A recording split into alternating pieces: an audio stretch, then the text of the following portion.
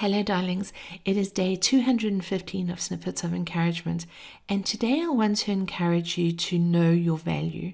The whole concept of what is valuable or of value is quite an interesting one to me. Virtually absolutely everything on this planet is of immeasurable value and valueless. It sounds like a contradiction, doesn't it? But think about it for a moment.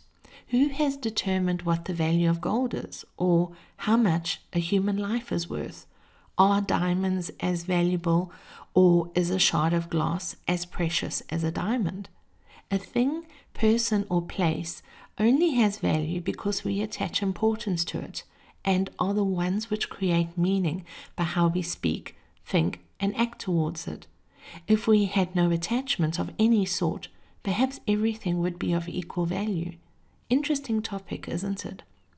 In a world of both the physical and unseen, the paradox can be a bit mind-bending at times.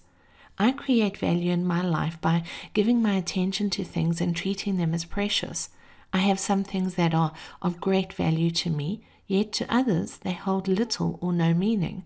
The most valuable asset I have in my life is myself. And I hope you see that you're the most valuable asset in your life. Your kids, partner, parents, friends, the family are not as valuable in your life as you are to yourself. Now don't get me wrong, I'm not saying that they're of no importance or are not precious. I am saying they are not more precious than you are. Many of us have spent a lifetime undervaluing ourselves. We've mistreated ourselves and abused ourselves with food, drugs, alcohol, and nameless other vices. Maybe we haven't always believed the best of ourselves and loved ourselves wholeheartedly. Perhaps we've adopted other people's skewed opinions about us and have upheld them as truth. While we do develop a certain amount of self-worth from the input of and relationship to others, we can't rely entirely on creating self-esteem in this way. We create value within ourselves when we build a strong, unbreakable bond with ourselves, when we see all of who we are, both the light and the shadow, and we accept all of who we are, and we choose to treat ourselves as precious. Many have experienced immense pain and trauma in their lives and don't know their value. They find it impossible to believe the truth about themselves, that they are loved and worthy of everything good that life has to offer them. If there is the smallest thread to hold on to, it would be, know that you are loved. We often look for the feeling of love, and when it's absent, we think it's non-existent. This is not true. Because you can't see the sun at night doesn't mean that the sun doesn't exist and is not always shining. One way in which I sometimes feel unworthy is I listen to my negative thoughts. With my character, I'm always looking at the order and balance of things. This means that if I analyze something about myself, I see both the positive and the negative. I see the yin and the yang.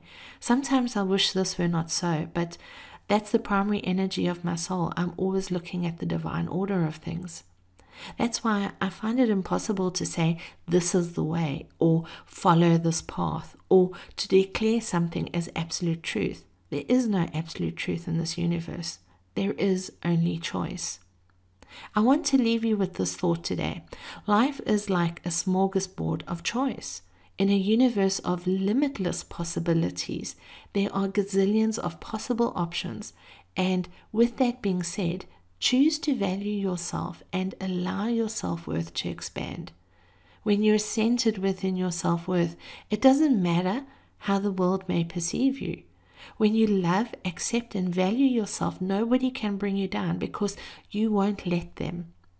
Sure, you may be knocked about by what's thrown at you, but you won't be uprooted because you're stable in the knowledge of who you are and what you're worth to yourself. So take a moment to think of one thing that you love about yourself and spend today appreciating it and valuing it. And tomorrow, do the same. Why? Because you're worth it. You've been listening to Snippets of Encouragement with Angie Barnard. If you've enjoyed this snippet, share it with a friend. But more importantly, now that you've received, get out there and encourage somebody else. Have a wonderful day.